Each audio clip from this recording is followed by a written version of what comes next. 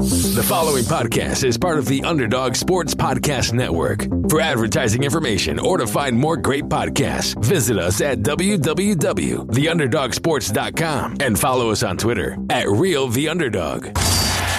You're listening to the Underdog Sports NBA Show with host Tyler Laurie and Zandrick Ellison. Brought to you by Underdog Sports. Tune in every week as Tyler and Zan recap the biggest storylines and news in the NBA.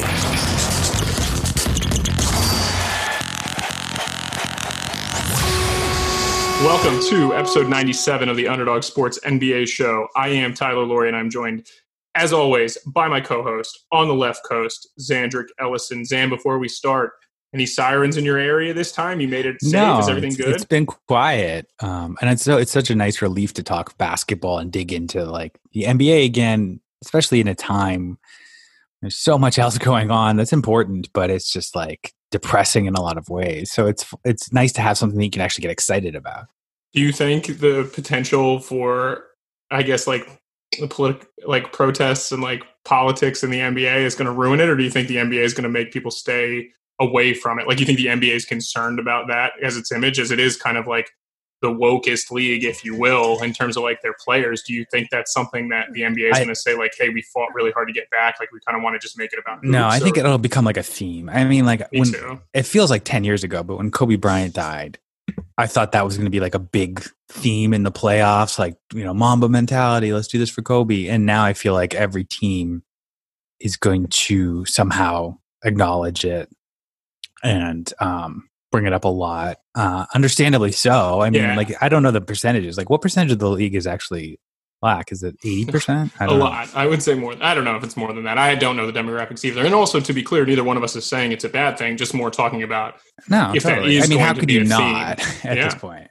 Well, it's just that you would expect it more from the NBA than maybe, say, like the NHL, because like you said, the demographics are different and the fan demographics are quite different. But it's just interesting because we are kind of on the precipice of getting a ton of sports back, right? Like in July, we're going to get MLS back. Nobody really cares about soccer, but like we're also going to get the NHL back. We're going to get the NBA back. At some point, you would assume baseball is going to come back, and then all of a sudden football season is around the corner. So, you know, most people complain, right, Zan, about like June, July, and August until football comes back. And all of a sudden, like September might be the craziest sports month ever. Like September and October, it could be insane. So, well, you know what else I thought was an interesting sea change? You know, famously, Michael Jordan like stayed out of politics, and you know, LeBron's been sort of the opposite. You know, picking and choosing to some degree, but mostly being active and involved. And now Jordan's doing the same. You know, he just came out and donated. He's been speaking out. I wonder if there's some sort of competitive element to that, where he wants to be more of an advocate than LeBron. But either way, it's become the norm that you would speak out. It's not like, you know, like 20 years ago, they were supposed to stay away from this kind of stuff. Now, I think they get pressure to do it, and it's kind of seen as odd if you do not support like this cause, at least. Yeah, we've seen definitely. I mean, this is not the same sport, obviously, but like Trevor Lawrence, Clemson quarterback, for those of you who are living under a rock, like came out and tweeted about it, and Dabo Swinney has not said anything. And I think people have been very critical of Dabo not commenting. And I kind of I think, Zan, you and I are in similar type thought process that like a lot of people are like, oh, if you say nothing, you're part of the problem. But I think if you're not advancing the conversation, like you don't necessarily need to claim yourself as like not a racist or like, you know. I agree with you, but it's such like a trap. Like, yeah, all the time I've seen that, like, silence is, you're part of the problem if you're silent, and then if you speak up, they're like, you shouldn't be speaking. Like, you're not. This isn't your place to speak. So it is just like looking for reasons to criticize people. And the thing, this is getting off topic a little bit, but it's frustrating as like a white guy, liberal guy in LA. Like most of my friends are similar, and they're, you know, very woke, and they just post like the most obnoxious, like self-righteous tweets. Like I had a friend who just posted on Facebook saying, "Let me tell you something. Like, I'm against racism, and I just want all my friends to know, if you're racist, then I don't want to be your friend anymore, because that's just a stand I believe in. So unfriend me if you support racism." But it's like how many people, douchebag. Yeah, like how many people are walking around announcing that they're racist and that you're friends with them? Like, that's very weird. I'm like, if like self-righteous tweets from white people like cured racism, like we're almost there. Right. This is very cynical in its own right. But I do think like with Michael Jordan, like $100 million to social programs, like $10 million a year for the next 10 years, like that's a huge win. Just like with Colin Kaepernick back, donating I think he donated $12 million, right? He donated like $1 million a month, or maybe it was $100,000 a month. Either way, like he donated a lot of money to 12 different programs. And like that stuff's like a massive, massive win for this, I wouldn't even say it's like a movement. Like it's not, it's something that's been around for a long time, and it's finally garnering, much more eyeballs. It's intangible results. Like my complaint with Colin Kaepernick's protest was not that he didn't have the right to do it. It's just more like, what are you like specifically pushing for? I mean, aside just like anti-racism, and now there are actually ideas being floated that could help reform the police department or help them adapt. I think that's good. I think we're trending in a positive direction. And I think like at least you and I think most of our listeners, they're probably young, are in the same place. It's just a matter of like, we all want to get to the same place. It's just like the debate is like how to do it without and that's where I think with this NBA in a bubble scenario in Walt Disney World, which we are going to get to, we're going to discuss all the teams kind of vying for the play-in spot on this episode. And then we're going to talk a little bit about the home court advantage things the NBA have floated. But I think with this, you do get an opportunity because so many eyeballs are going to be on it. Like I do agree with you, Zan. I think like, a guy like LeBron, like he's probably cool with it, right? Like he's all right with the pressure of it, and he's probably ready to make a statement. His PR team and stuff have been working. But I bet there's a lot of guys that are like, what am I supposed to do? Like, is every interview supposed to bring it up? And I think there's some guys that are really going to be excited about that and furthering it. And I think there's some other guys that are like, man, I just want to play basketball. But you're right. You're it's hard not to address. And so I would apologize to people listening saying like, I just want to hear talk about basketball teams. I don't want to hear these two guys talk for 20 minutes about politics, but it's just hard to avoid. What are you going to do? Like at some point they intersect and we know in the NBA, you bring stuff like this up, like it's going to happen. It's like we can't just always stick to sports. And let's get into it though, because I mean, let's get more into it because I don't think anyone's tuning in for this. So here's the play-in tournament, right? Because it is a little bit goofy. Like so, there's 22 teams essentially. Obviously, that's 6 more than a standard playoff would be, right? So that anybody who's within 6 games of the 8th spot is invited, right? And we've kind of speculated on here before that it's. You got some heavy hitters that the NBA wants to see down there. Your Damian Lillards, your Zions, your Ja Morants, who might have made it anyway. But guys that people are considered needle movers that maybe weren't going to make the playoffs. So the league has decided to. I think it's like 90% Zion, by the way. I would not necessarily disagree. So here's all we know about it right now, right? You go in with your normal record and you're playing. I believe everybody's playing 5 games. Is that right? You play 8 regular season games. The 22 teams will play only against each other. Only against each other, correct. Right. And it still will determine seeding. Like, let's just say the Lakers went 0-8, and lost the 1 seed. Like, that could happen. Like, it's not going to happen. But it's very important you mentioned that because not towards the top, Milwaukee and the Lakers are fine, but like Utah's at 4 and they're only 1 win up from Dallas at 7. So correct. Like that, the middle is going to matter a lot. Yeah. So then this is sort of it. Anybody within 4 games of the 8th seed after the 8 games will advance to a play-in tournament. If no team is within 4 games, the 8th seed automatically clinches a playoff spot. That's likely to be the case in the East, where the Wizards are 6 games back of Orlando, and they have a relatively easy schedule, which we'll get into, but it seems like that's probably going to be the case in the East, and they've set this up for this West play-in tournament. The 8th and 9th seeds will play in a double elimination tournament that gives the team with the better record the advantage. The 9th seed would have to beat the 8th seed twice to take its spot, while the 8th seed would only have to win once. So I guess the things that I'm not quite sure about, Zan, are like, what if every team I guess it's impossible for every team in the West to finish within 4 games of the 8th spot based on schedules. But like, what are I don't know the tiebreakers. Like New Orleans and Sacramento right now have the exact same record, 28 and 36. So what if they end with the same record? Is there another play-in game from them? I don't know that. So that I do not have information on right now. So forgive me for my poor research on that. I've just been going off like what we've seen from Shannon. It's confusing. It's you know what? Like I'll say this about the system. I think it's confusing and it's hard to communicate, but in general, it actually seems creative and good. I think this is a good solution. We've debated a lot on the show and outside of the show. It kind of makes sense to me. I think this is practical, and it is a way to even if it's just a way to get Zion games in there, it sort of feels like foreplay before the playoffs start. You want to have a little warm up. I'm with you. I actually think, truthfully, I've talked to you before about how I don't know that this is really the most necessary thing. I understand people have to make money, but like making people and their family go to Disney World and staying there and having like restrictions, like you can't leave the resort, you can play golf and you can go to these restaurants, but you can't do this. It seems like maybe a little bit overkill, but I get it. People want sports and it's entertainment. And if the players are overwhelmingly in favor of it, then that's fine. They've already said they're not going to make people play who don't want to. Like, so if you don't want to play, you don't have to. And we'll see about that, I think, because there are probably going to be some guys that maybe don't want to and probably don't get paid if you don't play, right? But so I think this is good. I think it's a good way to generate some interest. I think it's like you said, it's probably, let's get Zion there. He's more healthy. And like this way we get a chance to get the national media on him because, I mean, think about this, Zan, like this is probably going to be as watched as this will be way more watched than like a regular Wednesday night game, right? Because we've never really seen. Totally. Do you remember a couple years ago, was it a tiebreaker game when it was Denver, Minnesota? And Mini. It just was whoever won was in the playoffs. Like it was. So it wasn't an extension. It was just like it happened that way. Yeah, correct. But it was great. I watched that game. It was one of the most memorable games of that regular season, obviously. And I thought it was like a game 7 in a way, an elimination game. So I'd be curious about this. So let's talk about the East really quick because there's only 3 teams fighting for 2 spots. So it's pretty easy. And as you mentioned, they're way up on Washington. But Brooklyn's at 7 right now. They're 1.5 game up on Orlando at 8. I think it would be key for those teams, not that they really have eyes to win the playoffs, but, in terms of winning a game or two. Isn't it key to get up to that 7th spot? Because you'd much rather play Toronto than Milwaukee, I would guess.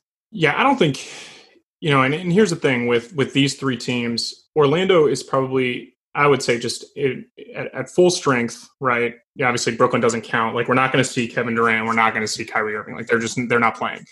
We don't know about Jonathan Isaac yet. It seems like he's not going to be ready to play. And if that's the case, then Orlando is significantly weaker than they would be without their best defender and one of their better overall players. And the Wizards just don't guard anybody. I don't know that any of these 3 teams, you don't want to play Milwaukee, but like, do any of these 3 teams have a chance to beat Toronto either? I doubt it. Maybe Orlando at full strength with their length and defense. No. I just ranked all the teams that I thought, and 1 through 9. And just in terms of the East, Washington was last just because the defense has been so terrible this year. So bad, yeah. Orlando was 3rd worst and Brooklyn was 4th worst. So they're just sort of limp. I actually think the reason I rank Brooklyn highest is, look, they're down Kyrie, they're down Kevin Durant, but like they do have some familiarity playing without those guys. They did it last year.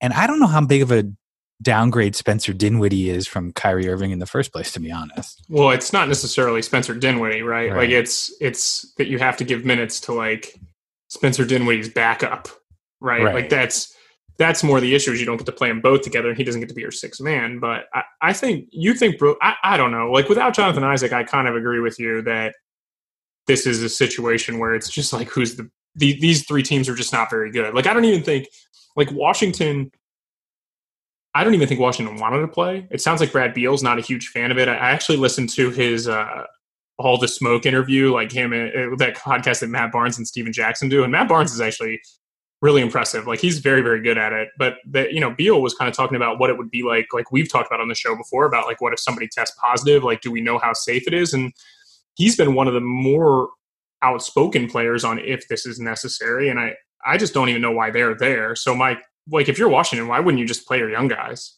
Right? Like, maybe you want to make the playoffs for financial reasons, but you're not getting home games out of it. So what does it matter for a team like Washington? I would say it matters for Scotty Brooks. Maybe on the hot seat. Fringe guys maybe I remember like they had been playing Isaiah Thomas for a lot, and then they cut him because he's terrible. But like I think their point guards now are like Ish Smith and Shabazz Napier and like guys like that. Like that's correct. That is what it is. They're fighting for relevance as a player in the league, right? Like if you're Shabazz Napier, like maybe you play well in this sort of televised sport and you get a decent contract, like I think it matters for players like that more than organizations who have to be smart enough to realize we're probably not going to make it. if we make it, we're probably going to lose in 4 or 5 games. Yeah. Doesn't really matter. But I think it's hard for the individuals to feel that way. And the other thing, too, will be like Brad Beal's quest to make All-NBA. Like, he's averaging 30 points a game. Does he come back? And if he has like 8 crazy good games and bumps his average up a little bit more, and maybe they go 5-3, but more people get to see him, does Brad Beal get onto that third-team All-NBA for the next? That's a great point. Like, how much is that going to swing like contract awards? Yeah. Like, well, not to jump ahead to the West, but like Zion leads the team to the playoffs. Like, does that jump him in Rookie of the Year over Ja Morant, even though he's only played 25 games? And maybe it's like so like, recency bias. It probably will. Like I said, because you have all these writers. We happened to make a joke with another friend about would it be better if the Electoral College like elected All-Star vote or end of season awards? But the bottom line is like a lot of NBA team writers that vote for these awards, they only see their team, right? Like they see their team, and then they might see, like, if you're on the West, you see Brad Beal twice a year, right? So now all these writers are going to be like descending on Disney World to be able to watch everything. Maybe I think like actually some opinions of players could very much change in the media, because I think you're going to get a chance. In the playoffs, a lot of people cover it or they watch it on TV, but you don't see regular season games. So just these 8 games for these 22 teams, like it could be pretty important for. It's sort of like a mini NCAA tournament, and then you see a guy like Shabazz Napier, oddly enough, who breaks out and like has a reputation, like blows up because he played well in the tournament. And it could be the same here, and that's why I always never liked the idea of like a playoff, waiting till after the playoffs to name MVP. I've heard that mentioned before, because I'm like, it would just be recency bias. Like last year, like Kawhi Leonard would be named MVP because he won the title, even though he hadn't been the best player all season long. And it's not a playoff award, right? Like it's most valuable player over the course of the season. But I mean, clearly Kawhi Leonard was the most valuable player in the playoffs. Like, right. But I just don't like folding them in. So I just hope that, as much as I love like Zion, like Ja Morant's played 60 games. I mean, it would be kind of lame if like he gets swept up because he lost like a play-in game at the last thing. I think it would be criminal if Zion won Rookie of the Year, just in the sense that like, yes, I think he's better than Ja Morant, and it's been exciting to watch him, and he will be one of the biggest draws in this. Like, but Memphis is in the race because of Ja Morant. Like, Zion isn't the reason that New Orleans is. I mean, they're the reason they're getting invited here, right? But they're not the reason that New Orleans is like has the record that they have.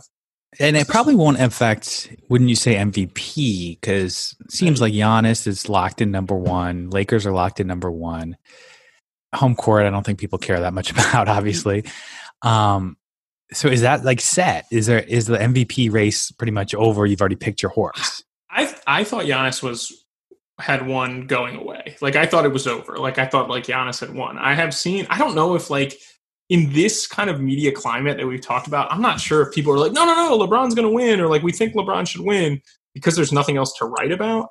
Like, I think Zion has very clearly been the best player in the league. I don't think it's particularly close. I think LeBron has probably been the second best player in the league. I think there's some other guys that have like some claim to it. Like, I think Luka, Harden, Anthony Davis, if you want. Like, I think they have some claim to it as well. But like, I don't know. Like, I think LeBron could put on a show here and, like you said, like pump his narrative a little bit, and he could probably get votes because, like, I think it's set though. I think it's going to be Giannis will win, and it'll be closer than it should be. Probably, I would be really surprised if LeBron won. I think I would be really surprised. Maybe nothing really surprises you, but I would say, like in this case, I would imagine Orlando ends up getting the 7th seed. I think just because. So let's say you're Toronto. Matchup wise, you're the coach, you're the basketball expert. You're Toronto, you played above your weight, you're the 2nd seed somehow. Do you have a preference, Brooklyn or Orlando? Yeah, I would probably rather play. That's a really good question. I think Orlando is a little bit better at full strength. Now, I've said before, I don't really know. If Jonathan Isaac was healthy, I'd rather play Brooklyn for sure. I think Jonathan Isaac is that good. But I definitely think Brooklyn is. I think Brooklyn has kind of been like tailing off. Like they've played pretty badly. Jacques Vaughn's only coached 2 games. Like we don't know how the rest 2-0 though. Yeah, he is 2-0. That is true. They were so excited to get it. Yeah, didn't they beat the Lakers right before the season shut down? Yeah, that's good. And he also coached in Orlando a while ago. Remember that? He got fired. He's going to feel pretty good about things. But I feel like Orlando is better. I feel like in this setting, a team that can really do one thing well is going to be harder to, I think, prepare for, if that makes sense. Like if you're just like a pretty good team, but like you don't do anything spectacularly and teams don't have to really adjust and like try to figure out a way to beat you, I think you're easier to defeat, if that makes sense. Cause like, no, it does. I would look at it a different way though. Cause I think there's more variance with Brooklyn because, you know, they have some shooters and, you know, maybe Joe Harris hits 4 out of 6 one game. Yeah. Orlando's just so offensively limited. I just think they're going to give you like a 6 out of 10 every night. And a decent team should be able to beat that 4 times. Ironically, though, isn't not Orlando, even a 6 out of 10, probably like a 5 out of 10, to be honest. It's funny. This is a good argument, and I remember in fantasy football always having this argument with people where like you could have 2 players and one finishes with 300 points and one finishes with 300 points, but one guy got 300 points in 8 games and one guy got 300 points in 14 games. Like who's the better player, right? Because Brooklyn is 23rd in offense and Orlando's 24th, so the difference between the 2 actual offenses is very nominal. But you're saying you would rather have what you think is the more explosive offense just in a higher variance format. Yeah, you know, you might be right because I didn't realize that Brooklyn was that low, 23rd, because they just haven't really, you know, Spencer Dinwiddie's not really a 3-point shooter. So it's really, I'm just thinking of Joe Harris and the rest of the team is not that good. It's just like they're just sort of solid. Maybe they are that sort of low variance, mediocre team locked in anyway. But they are. They lost last year 4-1. Right. So. Wilson Chandler's healthy, or Wilson Chandler's back, right? He had played like 30 games. Karis LeVert's healthy, right? And then, so really the only, like they're fully healthy with the exception of Durant and Kyrie. And like you said, this is, and DeAndre Jordan had been pretty good. They're very good defensively as well. Well, you know what their problem is? I was looking at Basketball Reference. Shout out to them. I think of them as a 3-point shooting team because they shoot a lot of threes. They shot the 5th most. And they made a rate 26th best. So they're not good at it, but they do jack up threes at least. Yeah, these 2 teams actually in their current like iterations are pretty similar. Like Orlando and Brooklyn are like pretty similar statistical profile teams if you're just going to look at it. But your point is, I mean, Orlando's like athletic though. Like you got Markelle Fultz, like, you know, Fournier's good, Vucevic is good. Like, Gordon can, you know. I think they're actually a good matchup relatively for Milwaukee. I mean, you know, good for them against Milwaukee because they do have bodies that they could like, you know, try to throw at Giannis if Isaac plays, especially. Realistically, though, we would expect. It's over. So let's predict, like, say Milwaukee plays. You know, if Milwaukee's neither one of these series 4-1, neither one of these series goes beyond 5. I would be really surprised at least. Like maybe Orlando sneaks an extra game or something. But like Brooklyn is tough and like they play hard and they're chippy, but I don't know, without Kenny Atkinson, I just don't think Jacques Vaughn is very good. I think that matters in this format because you are going to need to play games a little bit quicker. So are going to have to riddle me this and just about the format. Maybe you don't know specifics. So right now it's Brooklyn and Orlando about 5 games up on Washington, 4 games up. So if Washington's locked in at 9, are they still going to have a chance to win 2 games and make the playoffs? Unless if they're 4 games back or less. Okay, so they might be eliminated. So if they're 6 games back like they are now, they don't get to play in the play-in tournament. But if they're 4 games back or not, then they'll get to play. I hope they make it. I love the tournament. The tournament would be good. Yeah. All right, let's do the West. Let's do the West because the West is actually interesting, and you have some. The West is super interesting. Let me just run down the teams as they stand right now. So it's the Lakers at 1. Up by like 5 against the Clippers and Denver 3. They're pretty close. Utah 4. This is really tight. Every team with 40 wins. Oklahoma City at 5, Houston at 6, Dallas at 7. Then a large gap with the play-in teams. Memphis 8, Portland's 9, New Orleans 10, Sacramento 11, Spurs 12, and Phoenix still hanging in there at 13. Those are the teams that are going to be eligible. Yeah. So you actually have these ranked. With the play-in teams. I just want to go over your ranking really quick of least likely to make an upset and most likely. So we'll just say this is kind of how you have the play-in teams ranked right now. And it was in terms of like if they make it. So, correct. You know, like Phoenix is so far back that it might be hard to make it. But if they made it, would they be dangerous? All right. So you have them ranked in this order. Phoenix last of the West. Yeah. Phoenix last. Memphis second to last. Spurs third to last. Sacramento 4th. New Orleans 5th, and then Portland you have as the most likely team, which I mean, you read that in an odd way, but yeah, basically. Portland most likely, and then on down. So Portland 1, New Orleans 2. And my like sort of summation was like, I think Portland and New Orleans, like this is my big picture. Like Portland and New Orleans are, to me, by far the most dangerous teams. And then maybe Sacramento, I would say, is best of the rest. That's more debatable. But I don't see any team besides Portland or New Orleans winning a series. Right. And we just got news. I don't know if it came out today or I don't know when it actually came out, but LaMarcus Aldridge is done for the season. So he is not playing in this. I mean, who else do we know that is definitely not playing? Because that's a big part of it. Like with Portland, are they getting Zach Collins back? Like, are they? Nurkic, could he play 20 minutes? Exactly, because like that Portland team is a lot better than the team that's 29 and I don't even know what Portland's 29 and 37. 29 and 37, yeah. Yeah, they've just been so thin and they were so injured. And so if you can get, Zach Collins back for 20 minutes, you can get Nurkic back for 15 minutes or something, it would help. Because I haven't seen a ton of information on injury news, and we don't know just yet. Like we know, like for example, like Utah, Bogdanovich is not playing. Like we know that, but I don't feel like people have been talking about it because we haven't really heard about like, oh man, what's going to happen? Like, is everyone going to come back? But that like significantly weakens Utah to the point where like if they're the 7 or 8 seed, McCollum, Collins is going to play. Collins is going to play when they start to practice again. And I haven't seen anything. Rodney Hood is not going to play. I've heard Nurkic they said he's healthy, but like they have Hassan Whiteside, so maybe they don't need to risk it with him this year. I don't know. Carmelo Anthony, they still have Carmelo. It's amazing to look like this is going to sound so stupid to say, but it's like amazing to look and see and remember like players are on certain teams. And I hate to say that, but like when you're just not really thinking. Yeah. So Nurkic was going to play before the season shut down. Like they had made a decision like, all right, he's going to play against the Rockets. And then he just did not play in that game, right? Yeah. So he did not play. And that was like the last game.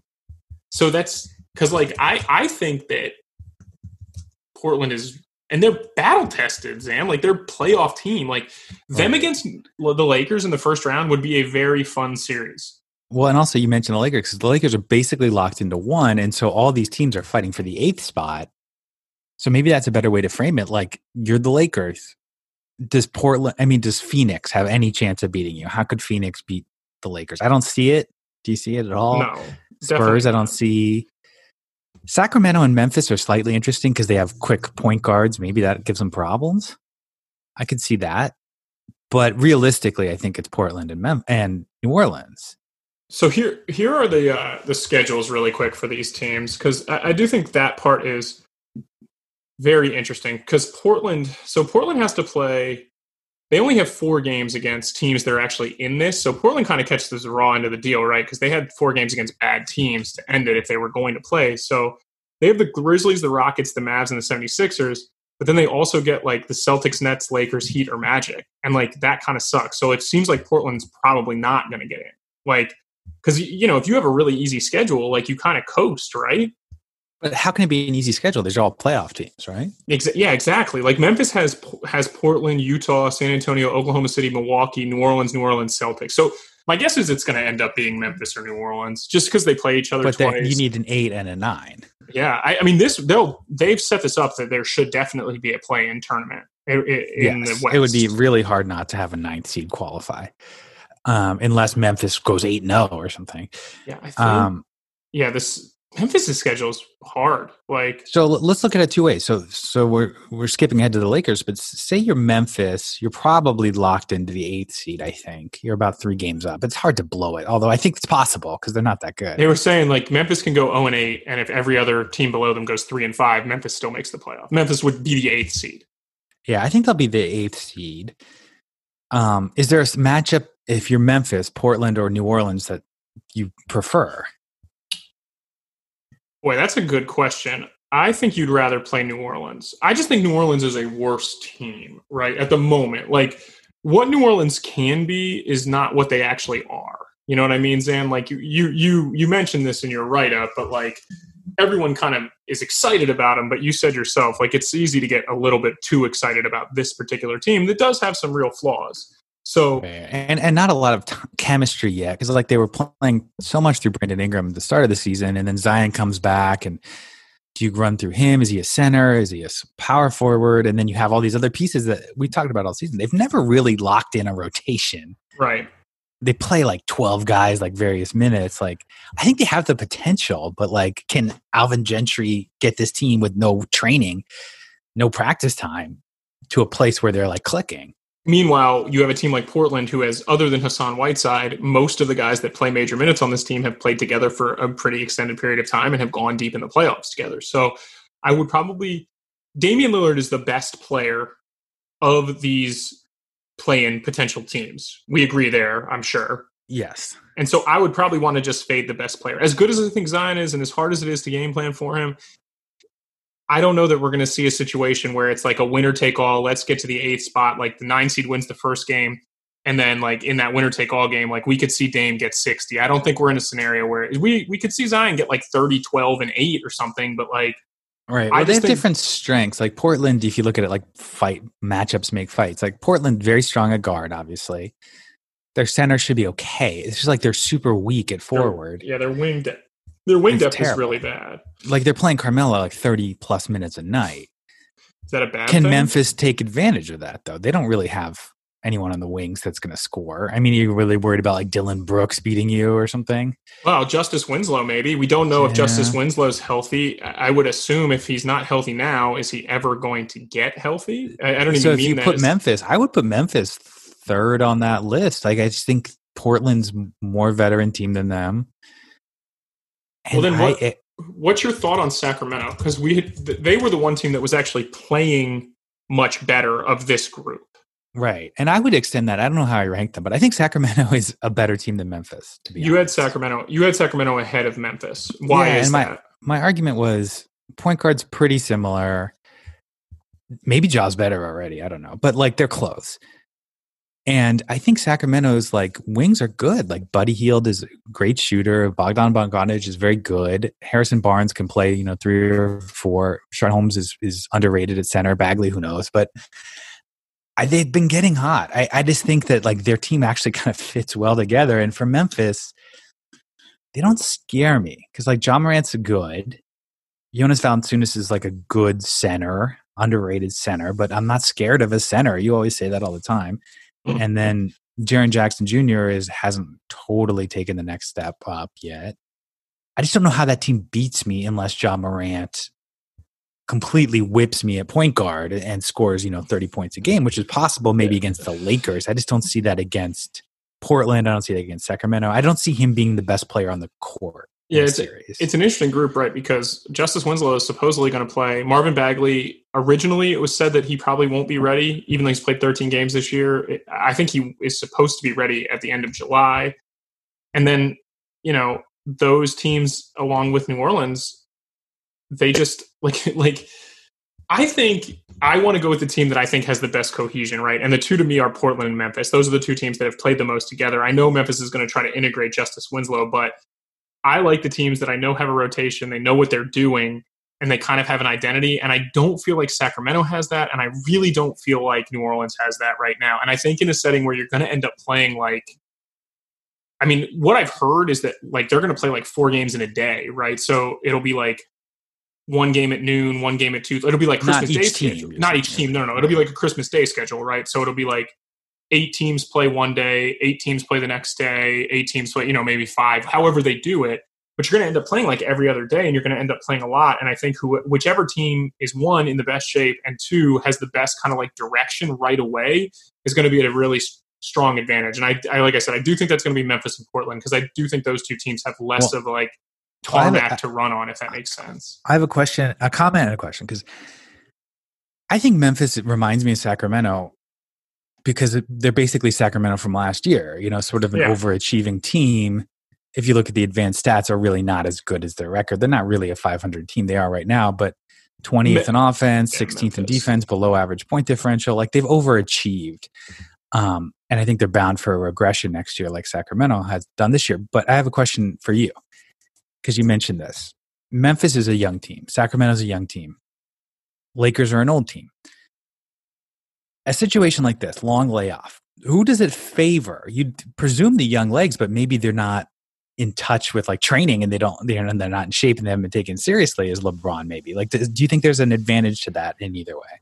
I think the old versus young thing is a very interesting argument. I've told you, I think I ranked these to you just earlier. Like, I think the layoff has been the best for the Lakers and the Clippers because they have the guys that you're not sure if they would wear down or not. And the NBA is doing their best to kind of protect that in the sense that, like, if the NBA Finals goes to Game 7, it's not going to end until mid-October. So, I mean, we have August, September, October. We still have 2.5 months of basketball.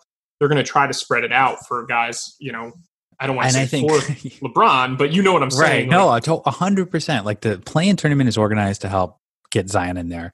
I think the schedule is going to be helped. LeBron's 35.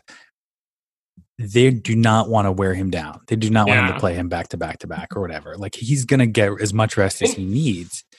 And to be clear, you may be saying this, but I am not saying that I think this is a conspiracy theory. No, I think it is. I mean, I don't even think it's a conspiracy theory. And you know what? Maybe rightfully so. Like, the playoffs is never back to back. The playoffs is usually pretty extended, so it should continue to be so. I'm not saying it's bad.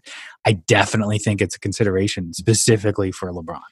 Right. But again, like I was saying, like, I think it benefits other teams just as much, right? Because, like, Paul George, who is really good, but I was going to say, like, people know Kawhi is good, right? I think people just assume, like, hey, Paul George was having a great year, and, like, that's not the case. Like, he wasn't playing as well this year as he was last year in Oklahoma City, and some of that might be fit, but also, like, his shoulders were not great. Like, and I think him getting a layoff, and like you said, older guys know how to take care of their body. That is one of the things that I kind of learned when I was working in the G League, or D League back then. Like, veterans were very good at routines. Like, they knew, like, get in the gym, like, it's kind of weird. Like, we don't know what time we can get in. We don't know when we get in the weight room. Like, these guys were very good at doing things to keep themselves in shape. And I think, like, a young guy, here's where my concern would be with, like, a Ja Morant, right? What if he overtrained?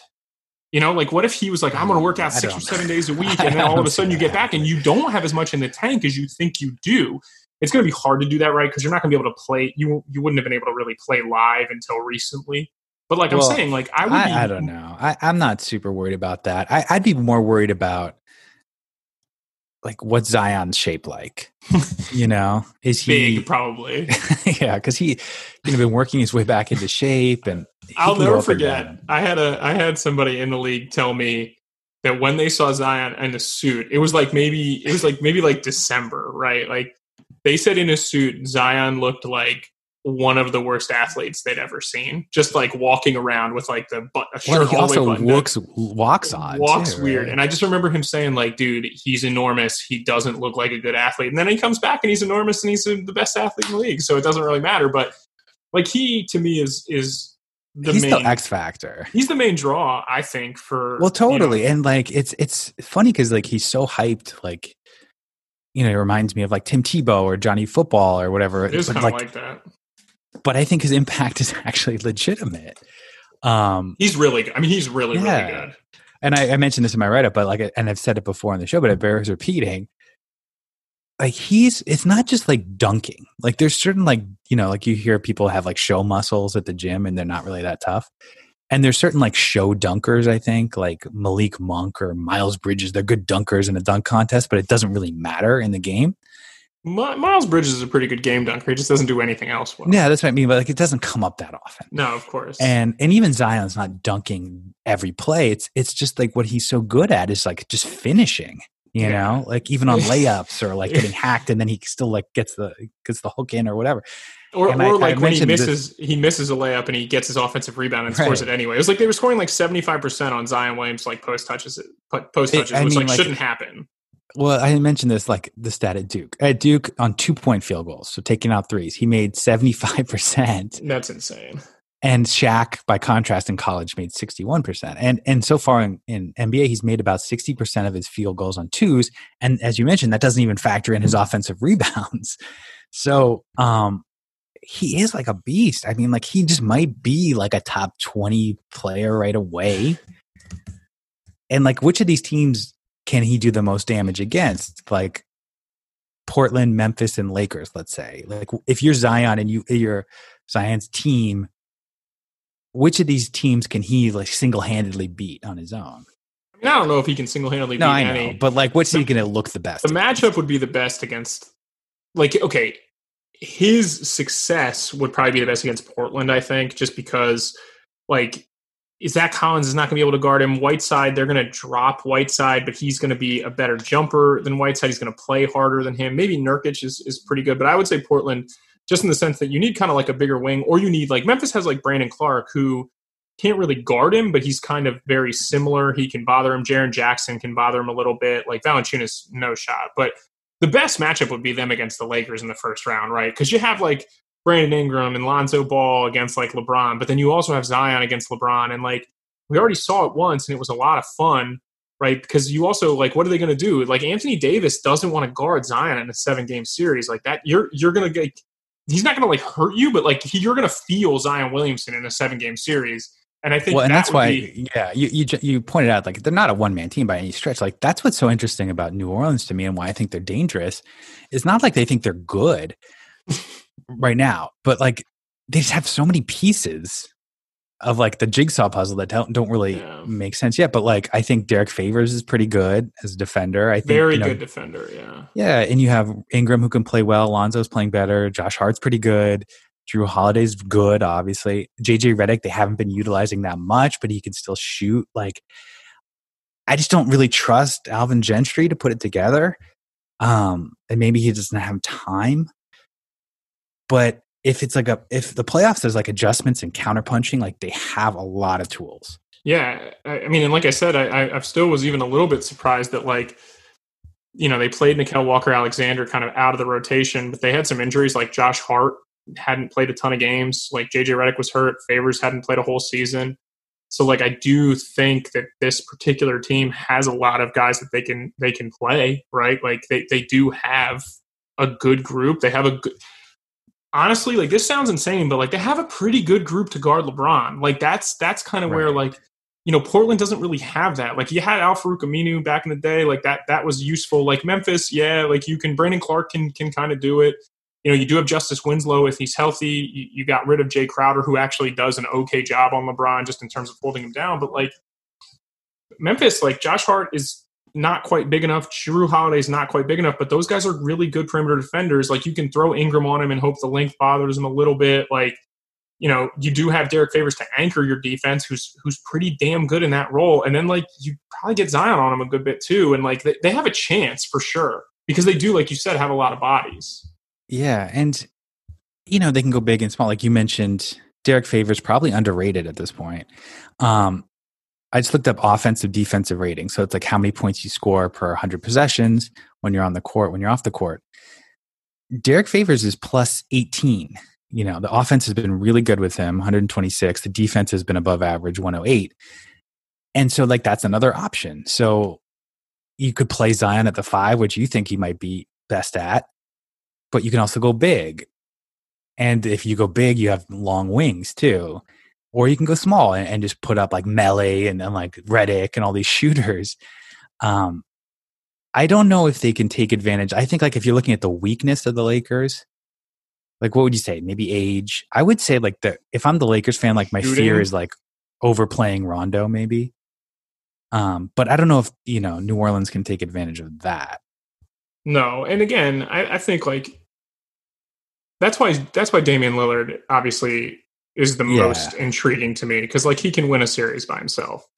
I don't think Zion can do it yet. It's just because also too, like, we're still not seeing, like, Zion wasn't an amazing rebounder, like a great offensive rebounder, but not like an amazing rebounder. Like, we didn't really see him defensively. He was bad. Like, he didn't look very good.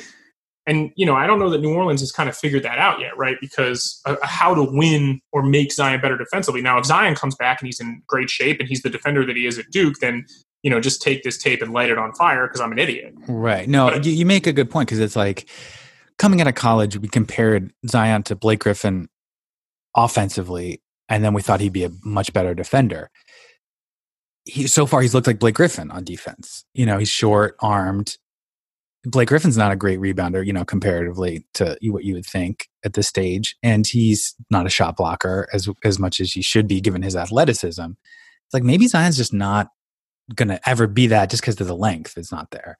And it doesn't necessarily We're not saying that that's the case. Just that I have no idea. I mean, like, he could come back 100%, and then suddenly he's, Draymond Green or whatever. He's like the best defender as well. I don't know. I mean, he's played 19 games. It's and very also like hard. would defend him. Like just watching him, it's about the rebounding because you're right. Like the rebounding numbers are pretty low, and they were pretty low at Duke too. I mean, comparatively, and I think it's mostly because he just doesn't go for those uncontested defensive rebounds like other people do. Like he's very unselfish defensively, rebounding wise. Yeah. I mean, I think that's a very fair comment to make. Yeah, it's like sort of like Steven Adams in that way. Like he just doesn't seem to care that much. Well, you always want to look. I mean, we've debated whether or not rebounding is even really important anymore anyway. And I hate to say that because like that's the dumbest thing to say as like a former coach. Like, rebounding is not important. But you generally want to look and see how my dad. My dad like always used to say rebounding is the key to the game. Offensive. He's old school. He was born in the 40s. You and your dad and Jamie Dixon are great coaches in college. But I mean, the point is like if your team rebounds well while you're on the floor, then chances are you're a net positive in that role. You know what I mean? Can I give one like aside about my dad, who's a great guy. He played high school football, and but he played in whatever the 50s or 60s or whatever it was. And so he never really kept up to date like Tyler Laurie might be. Or he didn't evolve with the times, more Phil Jackson than Greg Popovich. And so he would like teach me about sports, but he would use like the 50s rules.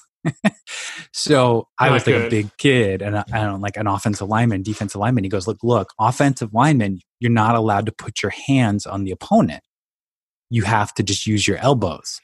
And I'm like, Jesus, that seems hard, but I guess I'll just try to block people using my forearms and elbows. And I was horrible. And then 5 years later, I'm like, that was not true. There was a rule change in like 1965 or something where I should have been allowed to like touch the other guy. And same with rebounding. Like he taught me these old like outdated rebounding rules where it's like, the ball will bounce back and opposed to going over the rim, whatever. I was just like poorly trained. I could have been Zion Williamson, I think.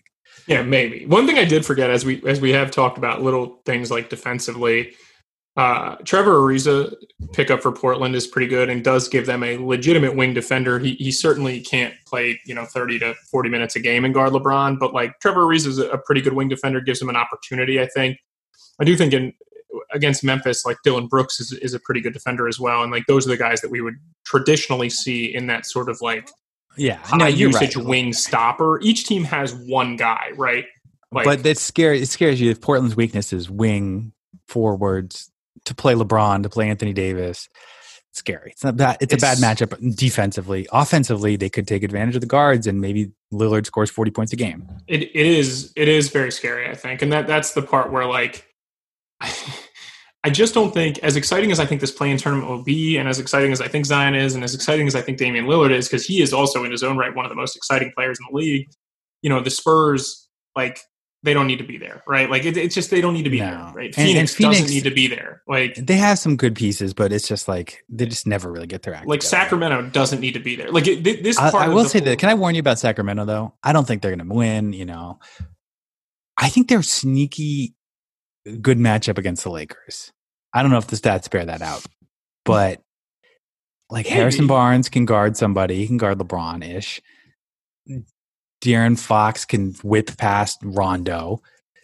And they have 3-point shooters. Like I think that's oddly like a scary team for them. Okay. But I will say that in the playoffs, here's another thing. This is probably going to be one of the more annoying parts about the Disney thing. The Lakers are going to play Alex Caruso a lot, and they're going to play Alex Caruso against teams. Do we know with that? Guards. They should. And Alex Caruso is a good defender in his own right. So, like, when you're saying De'Aaron Fox is going to be better than Rondo, right.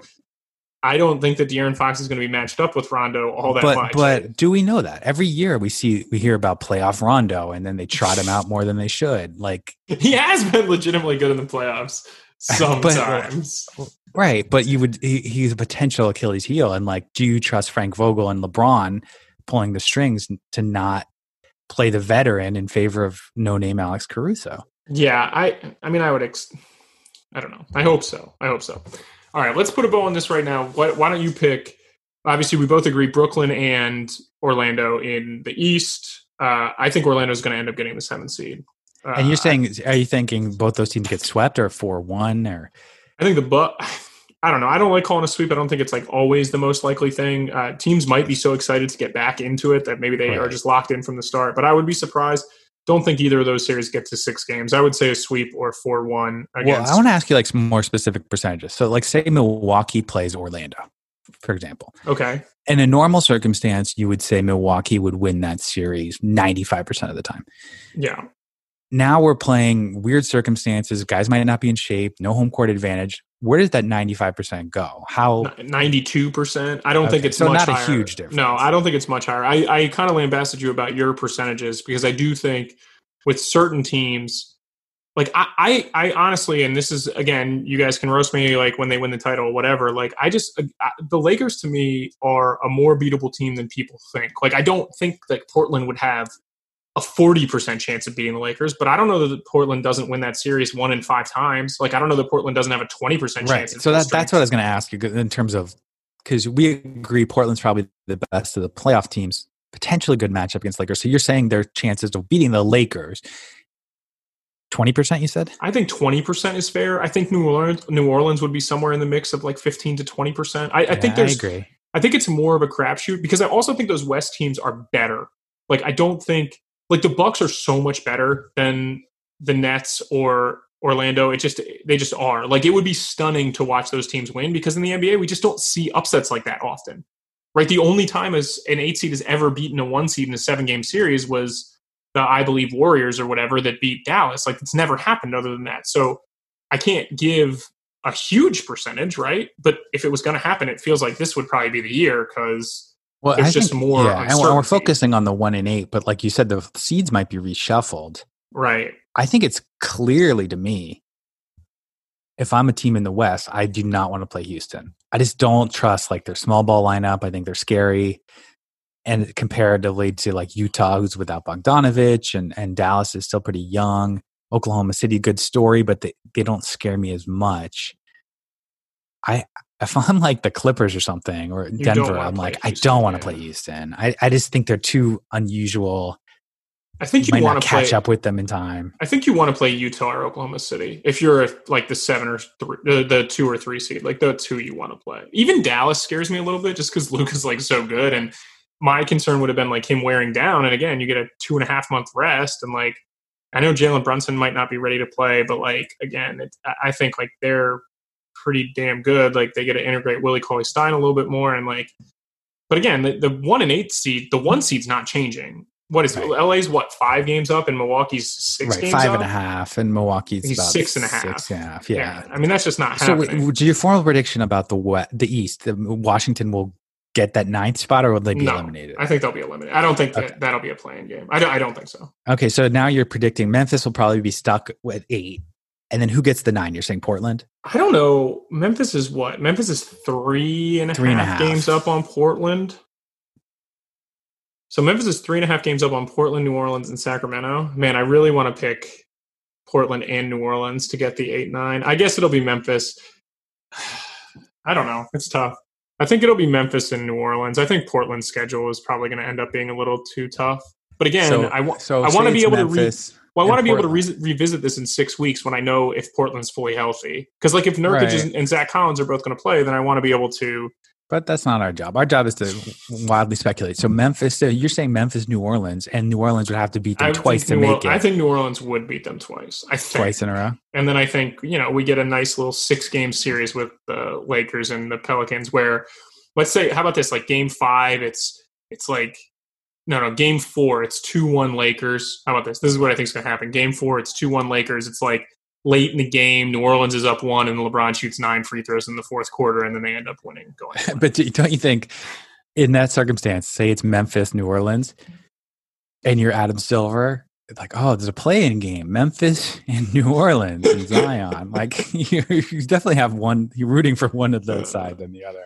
All right, let's shift I'm going to say, I think Portland. I don't know. I think it's just hard. I love the system. Actually, I think Memphis kind of got screwed by even having to do a play-in game, considering they're 3.5 games up. Agreed. But I think having to win 2 in a row against them is harder than you think. I think Memphis is going to like bum people out and make it, and then just not be a threat. And that's like rude to say, because like Ja Morant is probably, other than maybe like Devin Booker, like Ja Morant is probably the third best guy of like the super exciting, like young, you know, like your Damian Lillard, your Zion Williamsons, like Booker, Ja Morant, like those guys are all really good. Like any one of them could be a headliner in a playoff series. I guess. Yeah, maybe not Devin Booker, although he is fun to watch. Real quick. So we kind of teased this before, but home court advantage rules the NBA is kicking around. I want to read these to you. Okay. Real quick, tell me if they are good or bad, okay? Okay. So they've kicked around like 5 of them. The higher seeded team is awarded the first possession of the second, third, and fourth quarters following the traditional jump ball to begin the game. Good or bad? And again, like I think this is somewhat important because like Lakers probably don't care about playing Memphis, but they should care about home court advantage that they would have had against Houston or something, or the Clippers. So I think it's important to give them some reward for winning, being the 1 seed over 65 games. I like this one. I like the extra possession. It might not sound like a lot, but that's important enough. I think I would ask you this as a coach. Say you're the Lakers and you had the choice. You get extra possession at the start of each quarter, or you would have had traditional home court advantage. You'd probably still pick home court advantage. I would pick home court advantage, but it's something. I think it's a clear edge. It's not unfair because they deserve it. The one part about this home court advantage that's I think that's being undersold, I guess, is that there is no travel, right? So everybody makes a big deal like, oh, you want to play in your home arena, you're more comfortable, you get to sleep in your own bed. That's true. But also, you don't have to get on a plane, so you are going to be more comfortable. Yeah, you're going to be in a hotel room, but these guys do this all the time.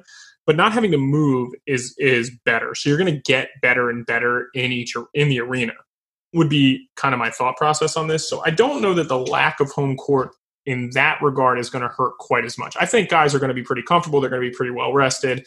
And again, not having to get on a plane is a big deal in terms of home court advantage, right? Because if you only got to get on a plane one time and you are able to win 3 home games, it's a much bigger advantage. If you're like, let's say you're the Lakers and you're playing whatever, Memphis, it's the furthest west team, probably New Orleans, I guess, maybe. Like you got to go back and forth a couple times. Like that sucks a little bit, right? Going to play in the Smoothie King, you're not excited to go play there. But now nobody's really, it's a level playing field. So we're trying to get to like the level of like advantage that you would have in normal circumstances. But you agree, like the extra possession. I think the extra possession is good. I think this next one's good too. Higher seeded team receives an extra coach's challenge. I think that's good. I think that definitely matters. I think that's bad. I just don't like coaches' challenges. Here's why I think it's better though, because you're more likely to get calls at home. That's probably the one. I don't know if that's even a misnomer at this point. It always feels like you get calls at home unless you're like Dwayne Wade against Dallas in 2006. But how many coaches' challenges do you get? 2? 2, yeah. Can I make a tweak to that rule? I would say just take one away from the visiting team, just because coaches' challenges are boring. It slows the game down. Well, yeah, okay, all right. No, so then those are the 2 that are like pretty reasonable. And I think after that, the NBA was like not really sure what to do, but they needed more things. Oh, you get 1 challenge per game, so you'd have 2. So that's good. Okay. 2 and 1 is good to me. So this one is okay. I think this is a little hokey. The higher seeded team gets to designate 1 player to be allowed to be whistled for 7 fouls instead of 6. I don't really like it. I don't want to do things that I think change like the integrity of the game, if that makes sense. I don't think an extra possession. I think that does. I think that's unfair because it's 7 fouls. Like how often do players foul out of a game anyway? Right. And if you were like, say, the Lakers, I don't even know if you'd used it on LeBron because he doesn't get 6 fouls anyway. No, you'd use it on Anthony Davis for sure. Because in a game where somebody like really, or maybe you'd use it on like Alex Caruso because like he's way more valuable. Like LeBron and Anthony Davis probably not going to foul out anyway. I don't know. I don't like that one. I think that's very poor. I don't think that'll be suggested. And then here are the 2 that kind of were like, the NBA doesn't really know what they're doing. The higher seeded team is allowed to transport their actual home court from their home arena in Orlando to try to preserve the feel of the playing experience to the players. I don't know if that matters at all. Maybe psychologically. I don't think it matters either. I can't imagine. I've never played at a high level, so I don't know. Some courts are going to be a little bit newer, the woods, but every year, so it might be a little springier, but you don't know what the base underneath the floor looks like. You don't know kind of what the conditions in Orlando are, and so the court's probably going to play a little bit different, even if it does get transported, I would say. But it doesn't hurt, right? I mean, aside from being an extra cost that they don't need, there's no downside to that. No. I mean, it at least on TV, it'll look like that. And then here's my favorite one. This one is insane. Can I throw out one that I saw on Reddit that I like? Oh yeah, go ahead. It's not an advantage, but I just like the idea, although it might make it feel like a hokey cartoon playoffs, but since they're playing at Disney World, if they redo everyone's jersey to be Disney jerseys, so if you're Milwaukee, your jersey would be Bambi. And if you're the Wizards, it would be the Fantasia Mickey Mouse Wizard. That's cool. It would be, I think it might look cheesy, but at the same time, people would buy those jerseys. What does that have anything to do with home court advantage? No, it doesn't. It was just an idea. And I think it's a cool idea, especially if they sell those jerseys and give the proceeds to whatever charity. That would be. Unless you think they're not going to do it, obviously. Hey, Disney, it's not a bad idea. I mean, Disney is a ABC, so who knows? All right, last one, and then we'll kind of wrap this up. But I have an anecdote about this, but an off-court feature in which playoff teams in order of seeding 1 through 16 receive a first choice on picking which hotel they will stay at in the ESPN Wild World of Sports Complex and Disney World Resort. All the hotels are supposedly good. NBA players are given their own room. They're going to have their family with them. They're probably going to house each team at different places, right? So, but this is traditionally how you do it in the NCAA tournament. I don't know if you knew this, but when you make the NCAA tournament, the NCAA has the hotels picked out. So let's say we're in LA, right? Let's say the games are being played at Staples Center. Or we need to be first round games. Let's say it's San Diego. How about that? They're playing at San Diego State or something. The NCAA sends you a packet, and the highest seed gets the best hotel. The next highest seed gets the next best hotel, and it's just on down the list. So you know where you're staying, but it is based on seed in college, and I think that's why they did this. But they're going to let the NBA teams pick. So, what are you going to do, Zan? You're going to pick, the Polynesian resort or, how would you know? How would these players know? I think it's silly. What about the idea of, you mentioned everyone gets their own room. What if you it's like a caste system. If you're the 1 seed, everyone gets their own suite. If you're the 8th seed, you're all bunking together on bunk beds. Or you give them an itchy mattress or something, or a lower thread count. I don't know. That seems unnecessary to me. But I mean, whatever. You have to pick a hotel, so it's fine. What about the idea of picking your opponent, though? Because that would be more interesting. So they did that in the G League when I was there, and people hated it. They literally hated it. Why did they hate it? Because there was too much pressure? I have no idea why. It just was people were not a fan of it. They thought it was gimmicky. But I've always thought that that is sort of the better option. The highest seed gets to pick the team they want to play, then the second highest seed, and on down the list, because in the NBA, matchups are so important. So there are some teams that maybe the Lakers feel like they're a better matchup with Dallas, right? And I don't know that they would do that. No, they wouldn't. But it might come into play if you're the Clippers in round 2. Do you play, Denver or Houston? Let's say that's a legitimate debate. Yeah, I like it. I would prefer it because it's my wife and I, mostly my wife, watches the show called World of Dance with J-Lo. And they have that feature where it's the highest scoring team in round 1 gets to pick their opponent. And it adds a little fuel to it. It adds a little tension to the mix. But the problem is, if that's the case, then the drama is less in the NBA, right? Because what if the Lakers are all right, we're going to pick Houston? I think most of them would just be scared and would just pick the lowest seed. Pick the lowest seed, yeah. But in there are certain times where you might be in the NHL, it's the same way. I think you would pick a team if you were 4-0 against them. Why wouldn't you pick them, right? I think the only way it would come into play is remember the Rockets. We were talking about the Rockets championship teams in the 90s. Didn't do well in the regular season and were the 4th or 5th seed. You would be scared of that team. Right. As a defending champ, and you probably would treat them like a 1 or 2 seed. What I do want to see happen, and it won't, because the West is so close, I would prefer to see the leagues reseed after the playoff, after each round, because there's a good chance that Utah could limp into the 3rd seed, right. And like, if they get beat by, whoever the 6th seed is, like, I would prefer to see like them, like the Lakers end up playing the lowest remaining seed. They're not going to do that, I don't think. But I think that's the best way to handle it, because I do think I don't think there's going to be any colossal upsets. Like, I don't think we're going to see like a 1-8 or 2-7 upset. I'd be pretty surprised. But I do think that next round in conference finals and on, I think is going to be a bloodbath. I think it's going to be the second round. I agree. And would that kind of bum you out, actually? Like, because most people root for underdogs, but let's say Orlando knocks off Milwaukee. Would you that would like that, or kind of? I mean, it'd be cool, but like, then it would feel fake. It would feel like in not a 7-game series. Like, that like those teams. One of the problems I think with upsets in like in hockey, in hockey you can do it, but in basketball you really can't. Like in football, if the team gets upset, it's cool because in the NCAA tournament, like it's a 1-game thing. Like anybody can keep winning 1 game. But in basketball, like Orlando's not going to beat.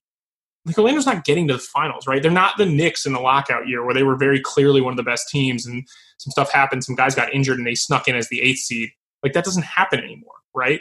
Like, so let's say Orlando beats Milwaukee, and then what do they play? They play the 4-5. They're going to have to play like Boston or Indy or Philly. Like, they're not going to beat those teams. So then I'd just rather see Milwaukee, right?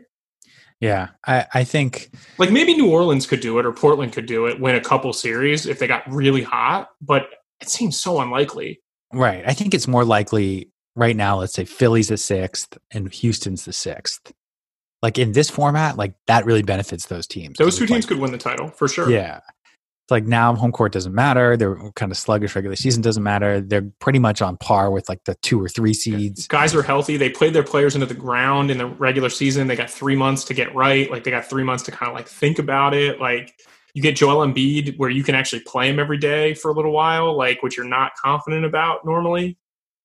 Yeah. Tobias Harris maybe likes shooting in Orlando. He played for the Magic. Let's talk more about the actual playoff teams next week. But I think the summation, these play-in teams, Portland has the biggest puncher chance. I agree with you. I wrote 17%, but 20%, somewhere in that range is high to be for an 8-1 matchup. Yeah, like if you're saying we think they win that series 1 out of every 5 times, maybe if the 1 seed wasn't the Lakers, they'd have an even bigger chance. Yeah, but like I think so. I mean, hey, they made the conference finals last year, so I mean, it's possible. All right, so that is it for us this week. Next week we will talk actual. Maybe I don't know if next week or we'll kick it a week down the road. We are still like. I mean, the NBA is not coming back till July 31st. It's June. We're recording as of June 10th. This will air on June 11th. So we're still a long ways away. We still have a lot of different things to talk about. But at least we're getting close, right? At least we're getting more information. And as more information comes up, especially about like injury information and the format and stuff, we will keep you guys updated. And the Boogie Cousins sweepstakes, we'll talk about that next week too. Yeah, we got to dive more into like what's going to happen with rosters, because there's not going to be like a ton of signings, but they are going to apparently open up maybe another roster spot, maybe some 2-way guys that could actually kind of push for playing time. I don't know. We'll see. But I am. He is at Zan_Ellison on Twitter. Listen to his other show, MTV Challenge Accepted. Great name, great show. By the way. Can I say I would watch the show? It was heating up. You talk about LeBron being a veteran. Last week on the Challenge, we saw a matchup between Johnny Bananas, 20-season vet, went into elimination against Wes, who's been on the show 15 times. Yeah, Wes is in it a long time. I'm guessing. Yeah, you can't. Johnny Bananas Wes, that's like Milwaukee Lakers right there. I can't wait till we stop recording. I don't want to give a spoiler, but I can't wait to ask you who won because I have a couple thoughts about it. But we will be back next week. Email the show, Zandrick_Ellison at gmail.com. And Zan, as always, it's a pleasure. Thanks for listening to the Underdog Sports NBA Show with your hosts, Tyler Laurie and Zandrick Ellison. Tune in next week for more NBA storylines and news.